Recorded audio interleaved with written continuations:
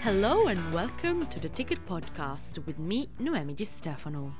This episode is brought to you in partnership with Pulse by Public.com, providing tools for IR teams to engage with retail shareholders. As we wrap up 2023 amidst its challenges and triumphs, for this final episode before the holiday season, we wanted to focus on the passion and inspiration driving careers in IR, perhaps setting the tone for a promising 2024. That's why we have decided to put together a few excerpts from our interviews with award winners at our awards ceremonies across the globe. So hopefully you can get inspired by their stories, ideas and remarkable journeys that gained these IROs and also company executives and their firms an IR Magazine Award in 2023. So without further ado, let's get started.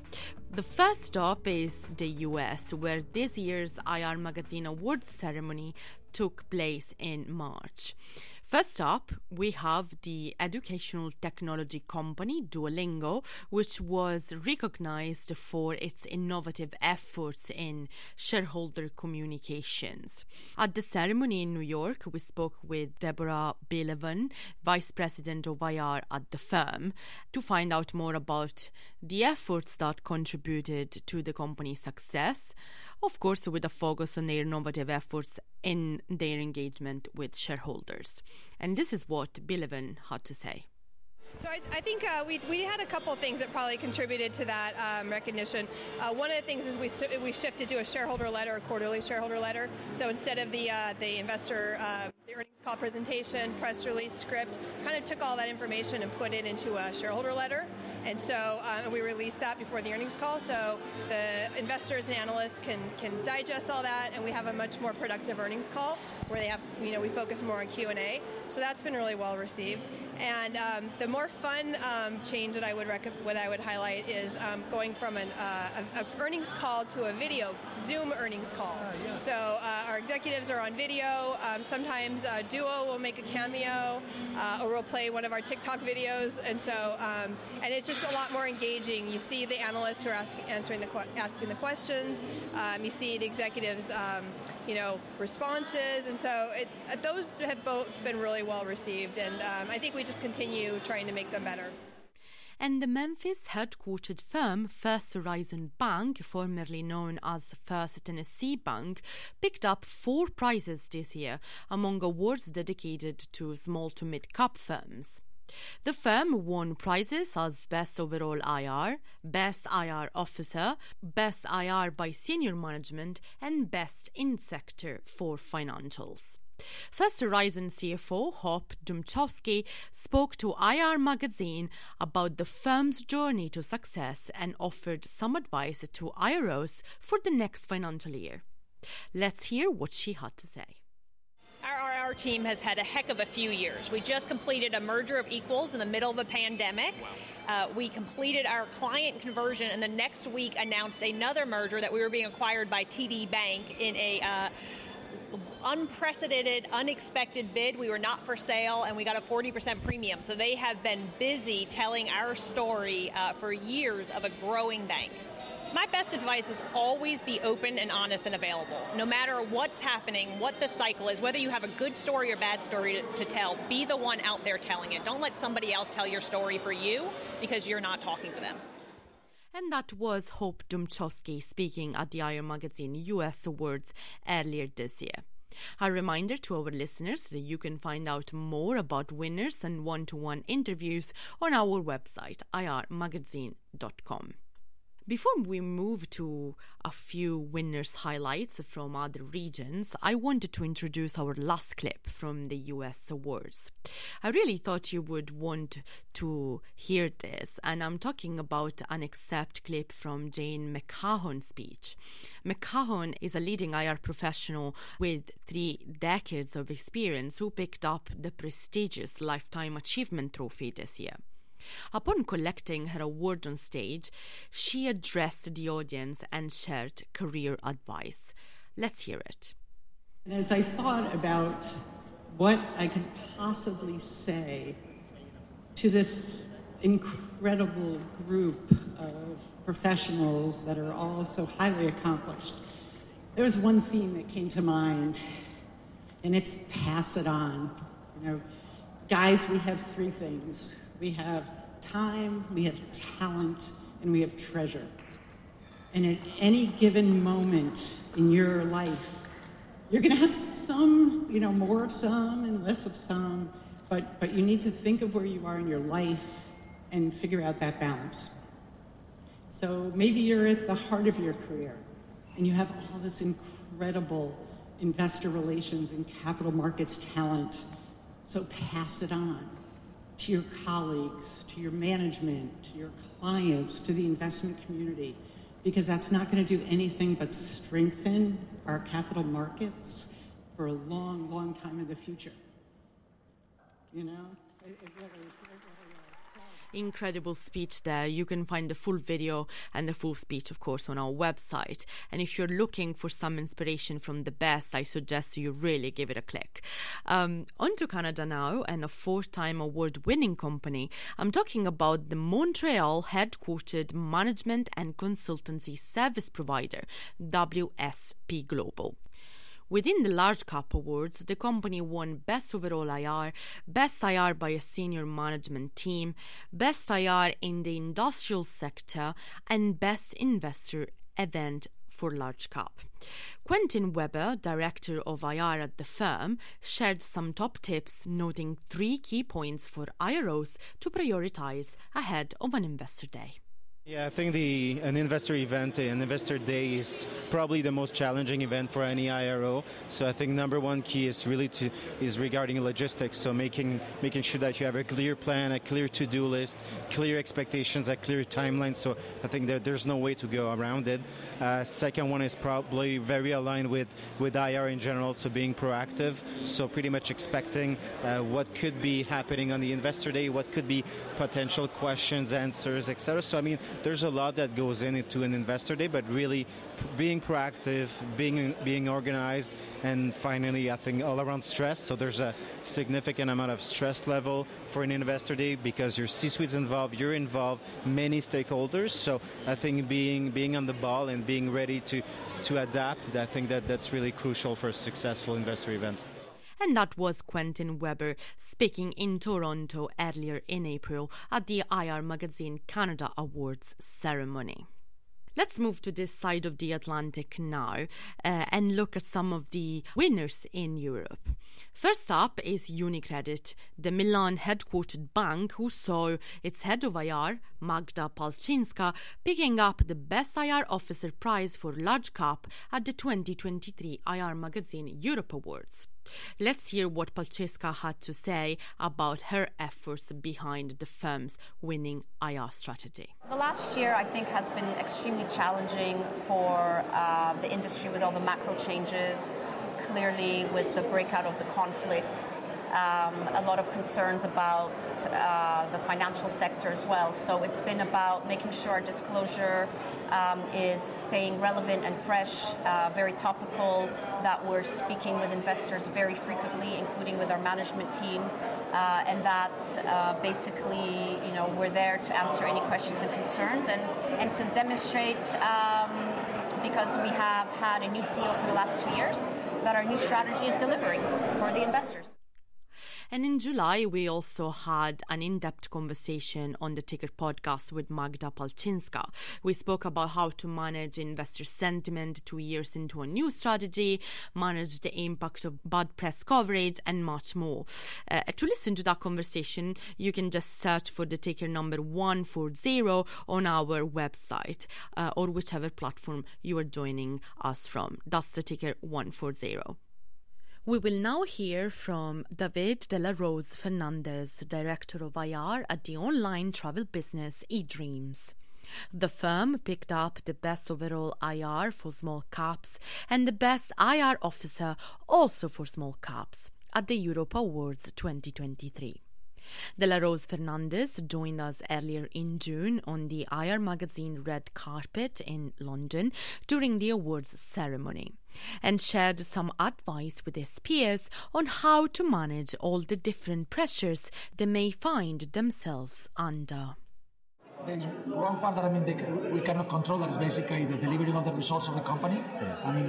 I think as long as you get, let's say, the support from the senior management team to continue doing what you're doing and making sure that, you put lots of emphasis to try to understand who are the right people that you should be meeting with and who are the right sales analysts you should be talking to, because at the end of the day, it's not about quantity, it's about quality.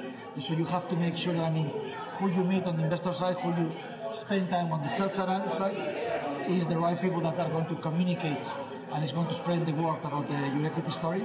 And if all of that comes together, I think we're in a good place. Time for a quick stop in Southeast Asia now. One of our most recent award ceremonies held this month in Singapore. We spoke with Elena Arabjeva, COO and Head of IR at Cromwell European REIT, as the firm celebrated dual victories for Best Annual Report and Best ESG Reporting in the small cap segment. This is what Arabjeva had to say, outlining the company's vision for 2024. I'm hoping 2024 is going to be a better year for real estate as compared to 2023. I guess the bar is very low. So I certainly hope for a better year, but as my boss constantly reminds me, hope is not a strategy. So we just need to keep on going, communicate a strategy to the market, and at the same time deliver on performance and continue to be transparent. So this is what I'm planning to do. And that's it for this part of the show. As I mentioned, you can find out more about all our past and future events, video and podcast interviews, news articles and profiles of our winners on our website, irmagazine.com. Time for a short break now, but stay with us as coming up next we go back to our latest ESG Integration Forum in London, held this past November, to hear some of the key highlights and hot topics discussed during the day. Stay with us and don't go away. Companies are always looking to build stronger relationships with current and potentially new investors. If you're a public company, Pulse by Public.com can help you build deeper relationships with your investors. Share your company narrative with innovative formats, make investor information more discoverable, reach retail investors where they're already engaged, and much more. Pulse by Public.com helps IR teams engage their retail shareholders, amplify company communications, and gain actionable insight into retail investor audiences. Visit public.com/pulse to schedule a free demo.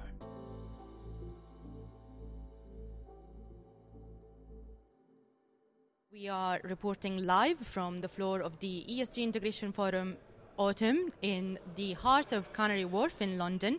I'm joined by my colleagues, the head of content, Steve Wade. Hi, Steve. Hi, good to see you. Senior conference producer, Lawrence Taylor. Hi, Lawrence. Good to be here. Hi. And my colleague, reporter Hemma Visavadeo. Hello, hi. So it's been a very insightful day, rich of insights from our delegates. We're just at the end of it. We are in front of a glass of wine. We had some nibbles and are ready to share some of the key takeaways with you. So to start with, I just wanted to start from you, Steve, and ask you, what are the main key takeaways from today's event for you? Absolutely, yeah. No, talking about takeaways, I do want to take away some of the food that we've had here today, as we are enjoying the wine and nibbles. That's excellent. But I guess when I reflect on today's event, the first kind of realization that I had or point was actually this anti-ESG thing is absolute nonsense, because the room was absolutely heaving, tons of people in the auditorium. And I think that relates to just how much companies are required to report around ESG. And that was a huge sort of theme throughout the day, was looking at ESG regulation requirements, particularly here in Europe, but touching on how they differ to other global regulations as well.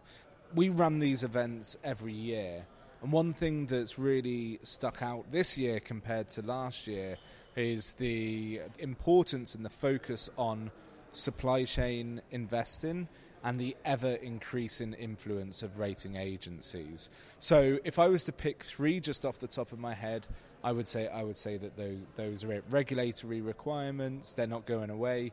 The influence of ESG rating agencies and proxy advisors, and the importance of that third party, that Scope 3 reporting as well.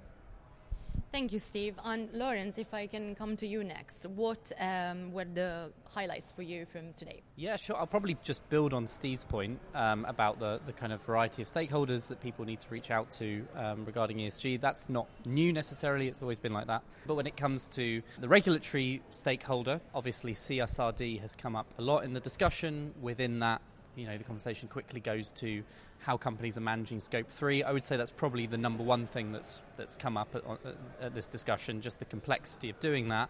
I actually led a roundtable on how companies are managing Scope 3, and there are some low-hanging fruits. For example, most companies, in terms of what they're being supplied, comes from about 60% of what they're being supplied comes from 5% of their overall supply chain, for example. So with these bigger companies, they are already doing Scope 1 and Scope 2 emissions reporting. It's easy to kind of get them get the data you need from them. It's the smaller companies where this is really difficult. So, had a lot of conversation around engaging with your supply chain, incentivizing them to give you the information you need, and often just educating them that this is something they need to do. And there's various different ways you can do that. One of them is around just making ESG such a core part of your organisation and baking it into contracts so that people, when you're onboarding new suppliers, it's part of the terms and conditions. This is information we will need from you. And if companies aren't able to do that, at some point there's also a difficult conversation around, well, what suppliers do you drop? So this was all stuff that we talked about with regards to Scope 3. The anti-ESG point that Steve brought up said it's not, the evidence that we had loads of people here, loads of people attending. I guess it depends what you call it. I think ESG fatigue is certainly something that people that is on people's minds and actually is contributing to the success of events like this, because people want to come and understand how better to communicate and sell it to dissenting voices. Yeah, how you do that, I guess on the anti-ESG stuff, we have seen companies like BlackRock dropping the term ESG from some of their funds. We've seen companies like Shell and others rolling back on net zero commitments. So I do think it's real, and I think how companies are kind of communicating the kind of business value of ESG in the context of all this is really important. So that's something that came up a lot as well. Thank you, Lawrence. And lastly, Hema, just a few key highlights from you on today's event. Yeah, sure. So the session I hosted was at the very beginning, and it looked at 2024 and what are the trends.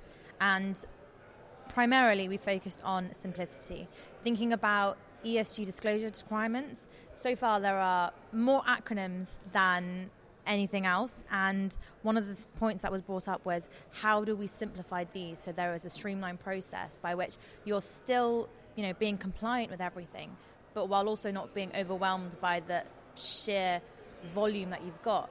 We also spoke about whether or not having an ESG report which is 200 plus pages, whether this is actually the way forward and what we can do to simplify this again. And another key theme that came up was about biodiversity. That will be a huge part of 2024. And what else? AI. That was a dedicated panel that Steve had. That session looked at, how we can use AI in the ESG front, thinking about whether or not it's ethical to use it was also one of the considerations. So yeah, there was a lot of key themes overall during the day. But from my session, it was primarily about simplifying things. So when you go into 2024, you know exactly what you're required while still dealing with all the regulation. Okay, and we will come back in a moment to your session for further details. Thank you for this roundup.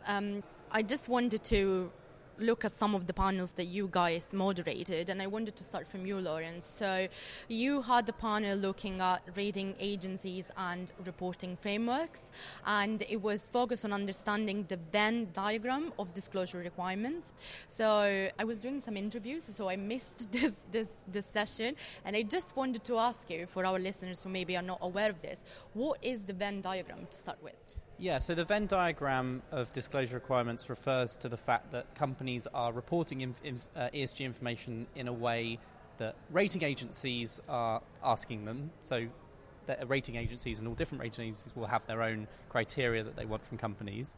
But then companies also have to report information to, well, of course, on the IR side to their investors, doing ad hoc investor questions and investor surveys, to regulators. And there's some overlap there, but there's also a lot of difference. So how are companies with limited budgets and with time constraints, how are they managing that, basically? And there is a sense that rating agencies, as there always has been, a sort of black box, and the hope is that this push for more transparent disclosure generally will make that easier on companies. But yeah, I think it's fair to say that there were a few frustrations as well with companies dealing with rating agencies when it comes to sort of tick box exercises. But there's lots of different agencies out there, and I guess it all depends on the level of engagement they have with companies. But yeah, it was really kind of just going through that process of how IR teams and governance teams with limited time can prioritise their reporting and their engagement. And obviously the session was 45 minutes long, and we can't unpack all of it in this podcast, but you had 3 brilliant speakers on your panel, and one of the things was, one of the main questions it was trying to answer is how also to align ESG metrics with ESG disclosure requirements and also rating agencies' requirements. So what were some of the main suggestions that came out from your panelists? I think the main thing is just transparency, is disclosing what you are doing and also being open about what you're not doing. And like I say, the push, the regulatory push from the top down and the kind of investor push from the bottom up, I guess you could call it, for more transparency and more kind of standardized disclosure should get rid of some of these issues when it comes to certain companies wanting information in a certain way and those ways not being compatible. Once you have a standardized language in order to just communicate your sustainability efforts, then those sorts of problems should go away. That's the hope anyway. Thank you. Brilliant recap. Steve, I want to come to you and talk about AI and ESG.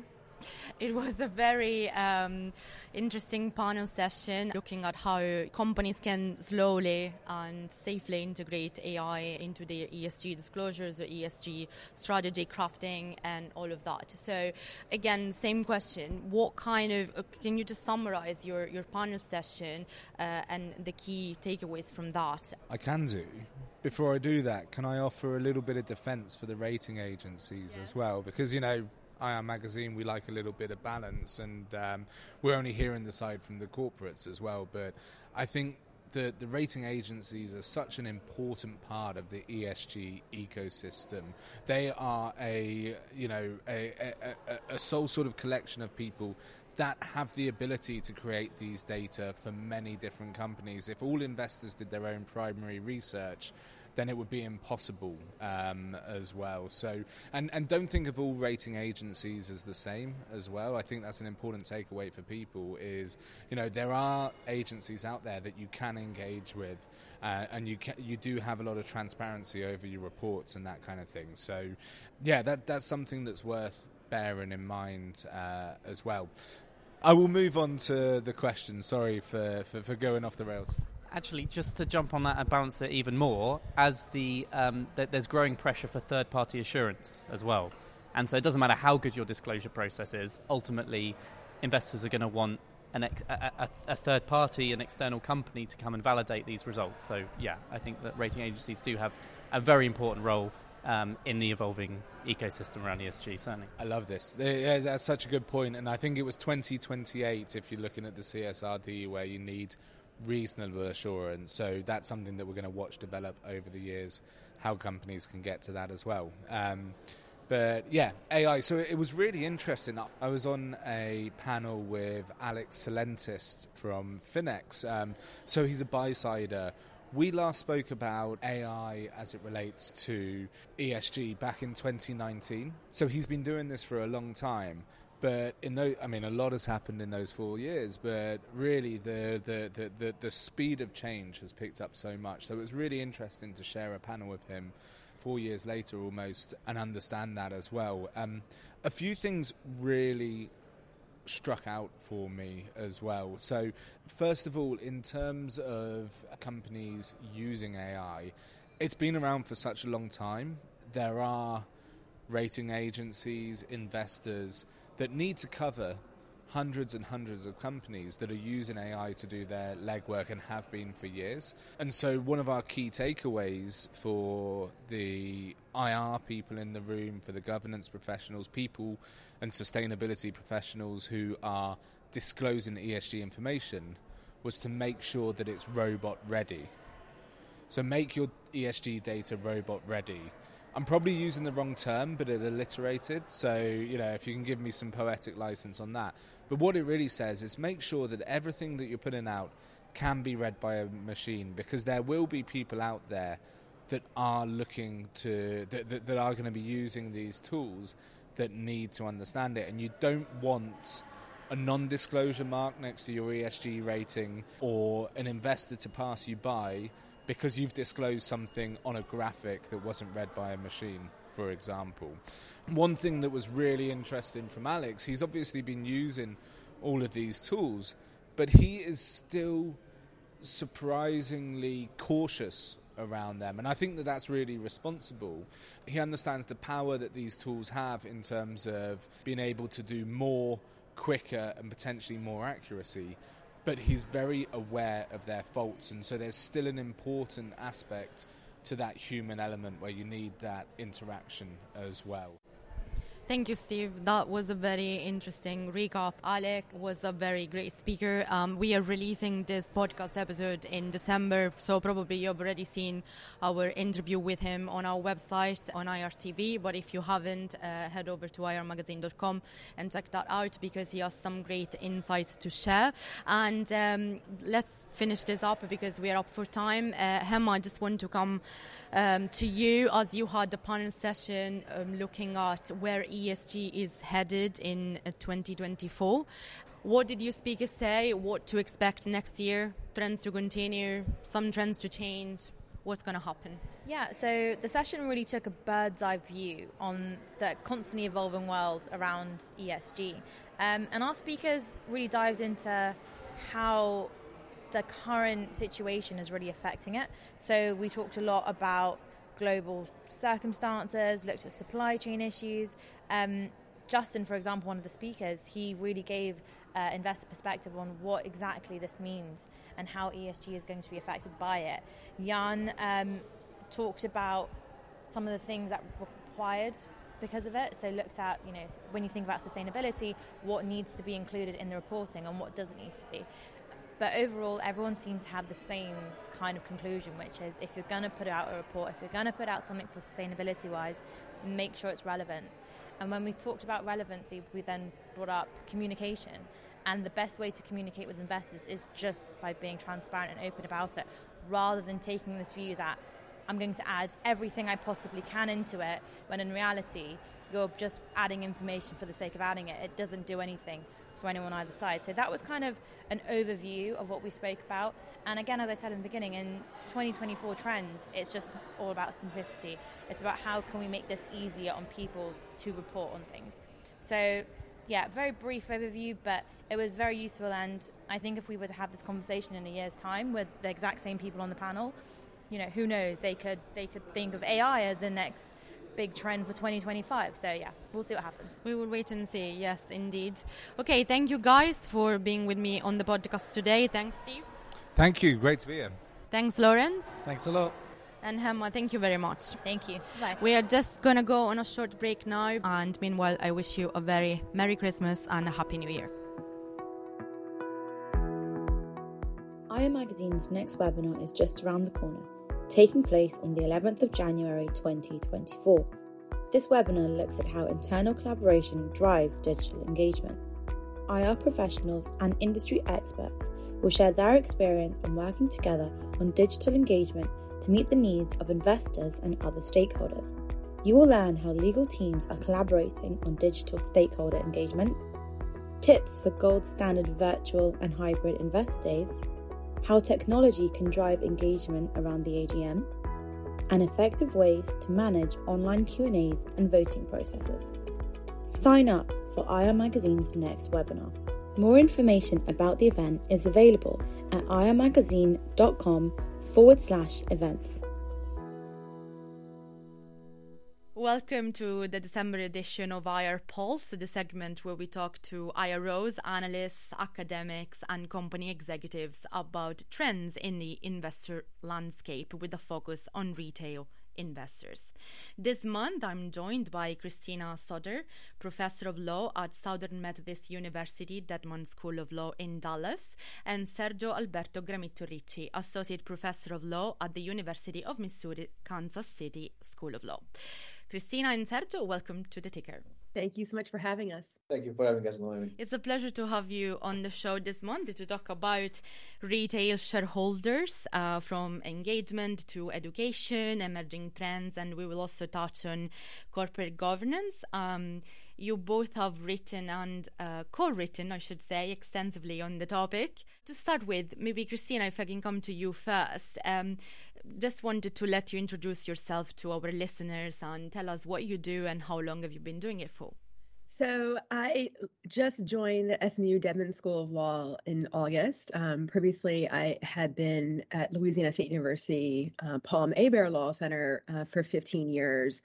And I teach and write in the subjects of mergers and acquisitions and corporate governance. And I have been writing specifically with a focus on shareholders throughout my career. And so it's been exciting to be able to write with Sergio on retail investors specifically. Thank you, Christina. Mergers and acquisition is something really daunting for me, just having joined the whole financial world for just a year. So maybe I should tap into you as a resource going forward.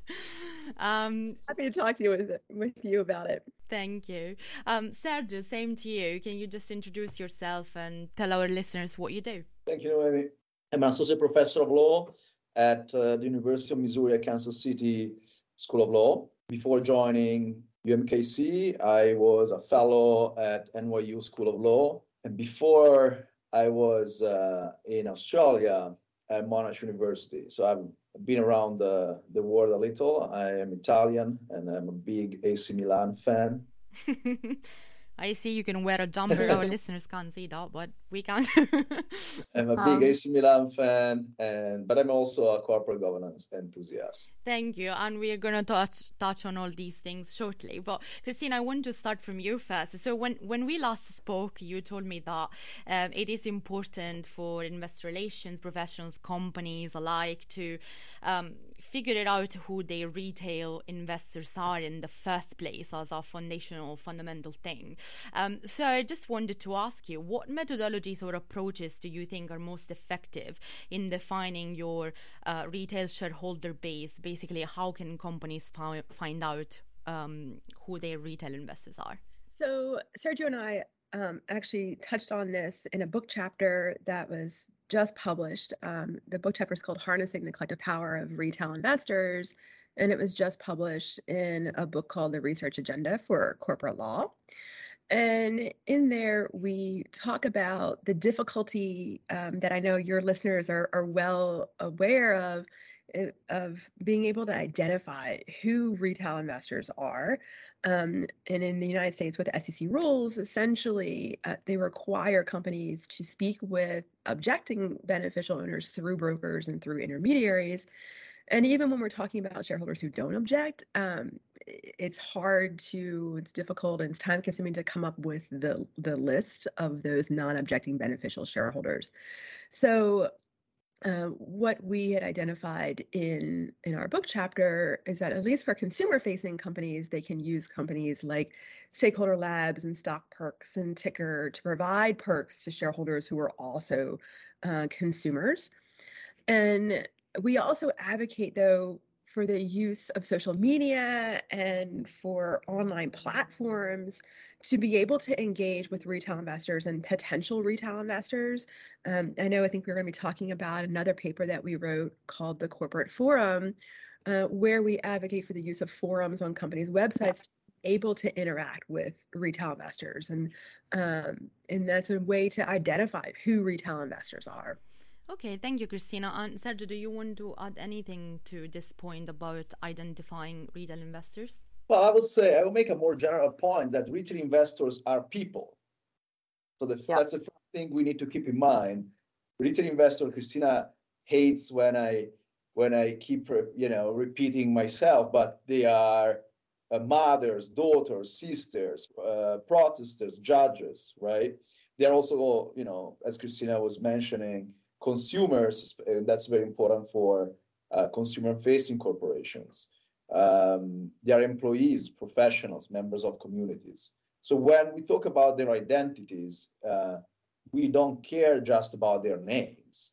We need to care about the fact that they are both investors, they are shareholders, but they are also inhabitants of a shared planet, members of society. And I explore this complex nature of retail investors in a work in progress paper titled Vitruvian Shareholder Paradigm.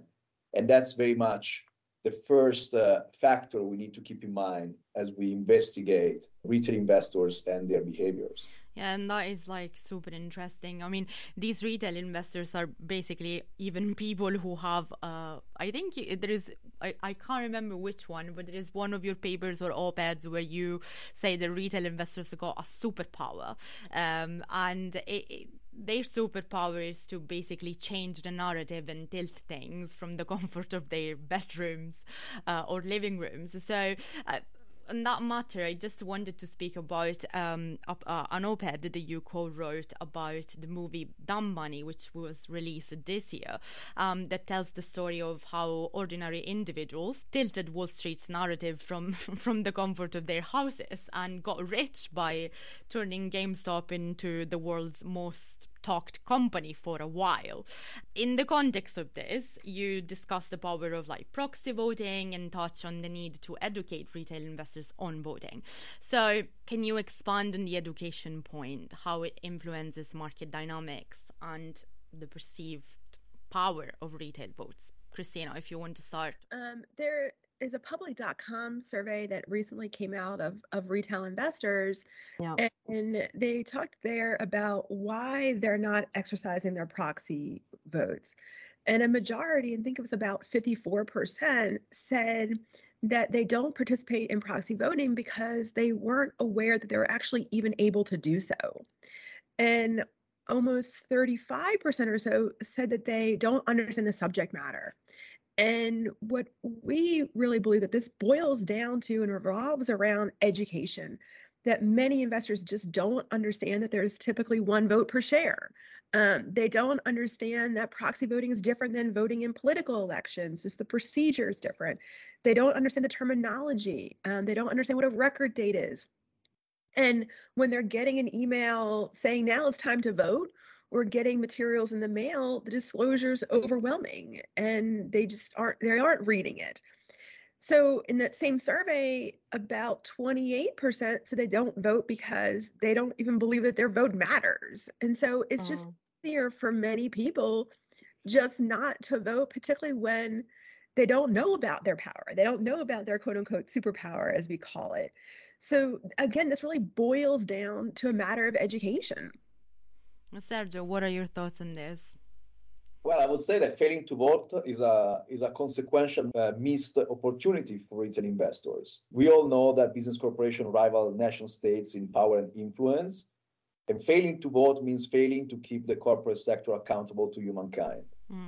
Christina and I discussed that in our article, Wireless Investors and Apathy Obsolescence. And we point out how in the era of online communication, social media, and easier access to information, apathy is no longer the most rational behavior for retail investors. So retail investors need to be educated about their power, but also educated about how failing to vote really is a missed opportunity for that. I mean, in other literature and other papers that you wrote, you also suggest, you advocate for mandatory education, perhaps at a high school level, to improve this financial literacy. So if you were to look at the benefits, if this was to be established, if this was going to happen, then what are the benefits of mandatory education, in your opinion? Christina? So mandatory education, corporate governance education, would really help to have individuals learn about the stock, about voting rights that they have, about the power that they have, about the proxy voting mechanism, about boards of directors, about the role of executive officers, about investing and about interacting with companies, it would help them to learn how and where to obtain information on corporations, legitimate information on corporations, and be able to help them at least begin to decipher misinformation that they may run into online, because we know that there is a lot of misinformation about corporations online. A question for you both, do you see this happening, mandatory education, in the short, in the long term? Do you see this becoming a real thing? So in the U.S., we are seeing a push in public high schools towards mandatory financial literacy education, but that typically does not include corporate governance education. And so what we're all in favor of financial literacy education, but we think that there should be corporate governance literacy education as well, at least at the high school level. But it'd be even better if it were earlier as well. I would add that corporate governance education is almost a democratic matter. First of all, because people have the power to influence corporate behaviors if they actually vote, right? And second, because there is no real financial literacy without corporate governance education, because if we decouple financial interest from governance power, we basically fail to show the relevance of engagement, right? So we can only push for the everyday person engagement in the corporate sector, in the corporate world, if the everyday person sees the opportunity, and the everyday person sees the opportunity only if the everyday person understands that they have real power over the corporate sector through voting. So they don't just provide money to corporations. When they own shares in companies, they have a financial interest coupled with governance rights. And it's through governance rights that we can really change social norms and shift social norms towards engagement. Thank you for explaining that to our listeners. I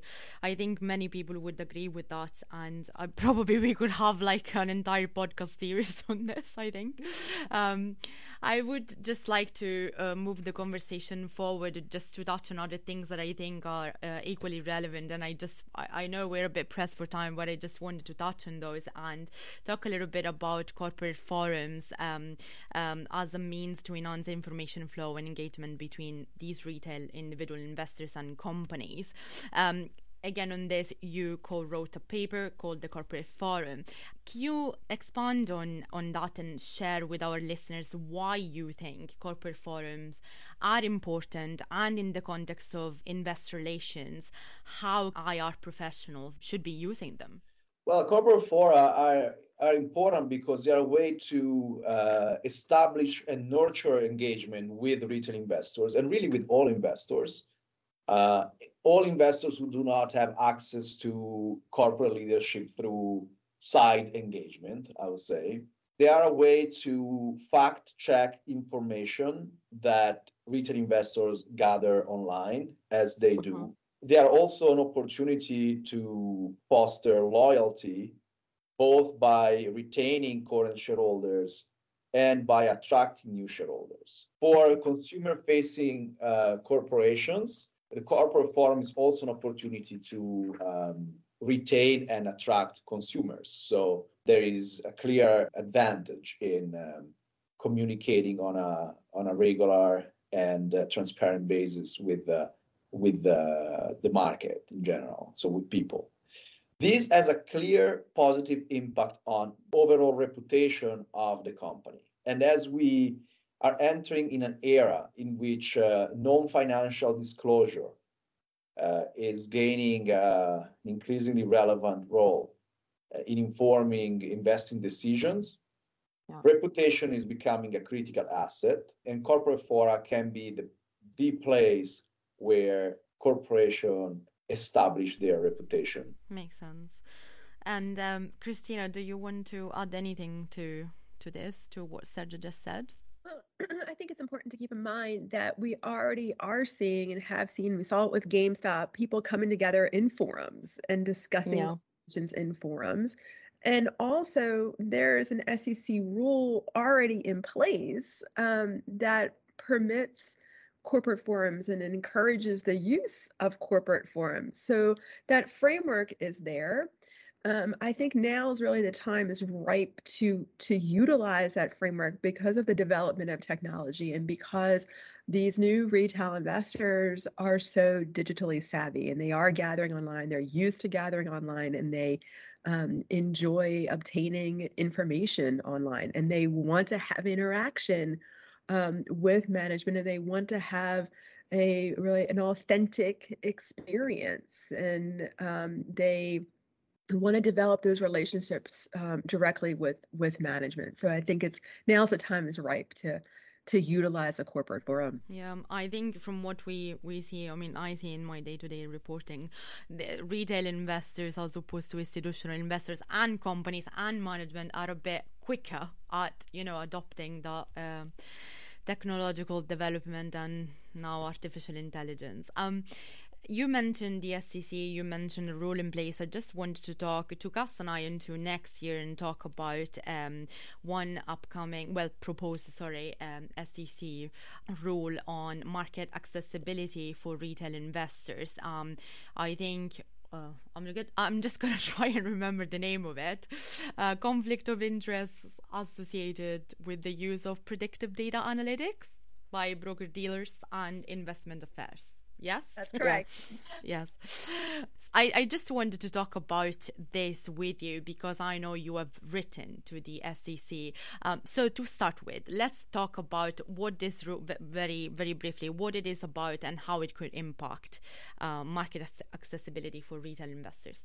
So in its current form, in the proposed form, rule is very broad, and this is what we included in our comment letter to the SEC. It has very broad definitions of technology, which is covered by the rule.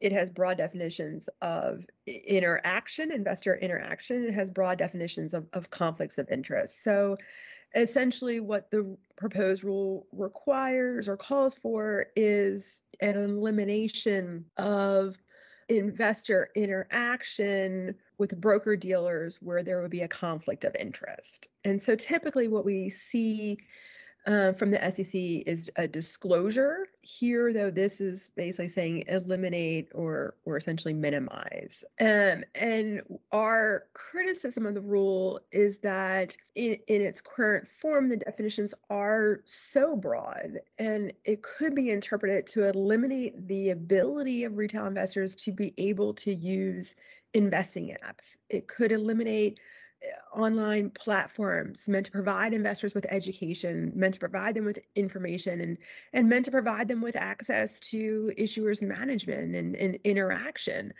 So just at the time we're seeing technology really open the door to allow everyday people like you and I to be investing directly in companies and to interact with management, there is a potential that it could be shut down, or developers may not want to further develop apps and platforms because of these hurdles being put up by the SEC. I think that Sergio can talk a little bit more about the AI perspective. We're not saying that AI should not be regulated. Our issue is more with the broad or potentially broad application of the proposed rule. Okay, Sergio, your thoughts? Yeah, I would just say that one of the issue is that it's unclear what types of technology will be regulated by these rules. It seems to be overreaching with respect to the scope of technologies that qualify. And the real issue we have with that is that if this regulation makes access to securities market too expensive for the everyday person, then the everyday person would shy away, right? So it is true there are aspects of investing that need to be regulated to protect investors. But when regulation is so burdensome that current players would leave the market, current players meaning providers of services, would leave the market because it is no longer cost effective, then the downstream effect is that the everyday person would find it too costly to access the equities market. So, commission-free, mobile-first investing apps have really taken down many barriers to market accessibility. They can be regulated, but in regulating them, we need to be very careful that we do not take away access to securities market from people. Thank you both for sharing your views on this, and we shall wait and see, like many things with the SEC. And for our listeners, if you got a strong opinion on this, please let us know. Write a comment down below or reach out by social media. We would love to know what you think. Finally, then, just wanted to ask you to crystal ball gaze a little bit and just tell me, looking ahead of 2024, considering what we just talked about, emerging platforms, potential regulatory changes on the horizon, how do you envision the landscape for retail investors to shape up, or what are your hopes? Christina. So I would hope that retail investors become more engaged, that they really begin to exercise their rights to vote. I have optimism with respect to that. There is research showing that there's a positive correlation between political election voting turnout and corporate voting turnout. And there's predictions that Gen Z is going to become very big in political voting in the future in the United States. And so I'm hoping that in 2024, we see the same thing begin to unfold with corporate voting. And I'm hoping that we continue to see startups and the development and further development of social media apps relating to retail investors and the development of more education for retail investors. Thank you. And Sergio, what about yourself? What are your hopes for next year? Well, my prediction. Or predictions, yeah. In 2024, the common understanding of retail investing will shift from a saving technology to a 360-degree experience that encompasses social and economic engagement as much as financial planning. Okay. Interesting. Thank you both for joining us on the show this month. I actually wish to welcome you back on the show eventually. Thank you for joining me. Thank you for having us, and I will love being back. I echo Sergio. Thank you for having us, and happy 2024. Thank you. Merry Christmas as well.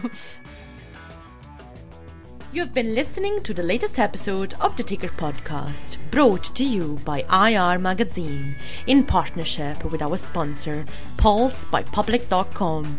Huge thanks for their support. You can learn more about Pulse at public.com/Pulse. Thanks also to everyone who took the time of being with us today. For our listeners, if you enjoyed the show, make sure you like and subscribe, leave a review on iTunes, Spotify, SoundCloud, or wherever you get your podcasts from. Until next time, thanks for listening.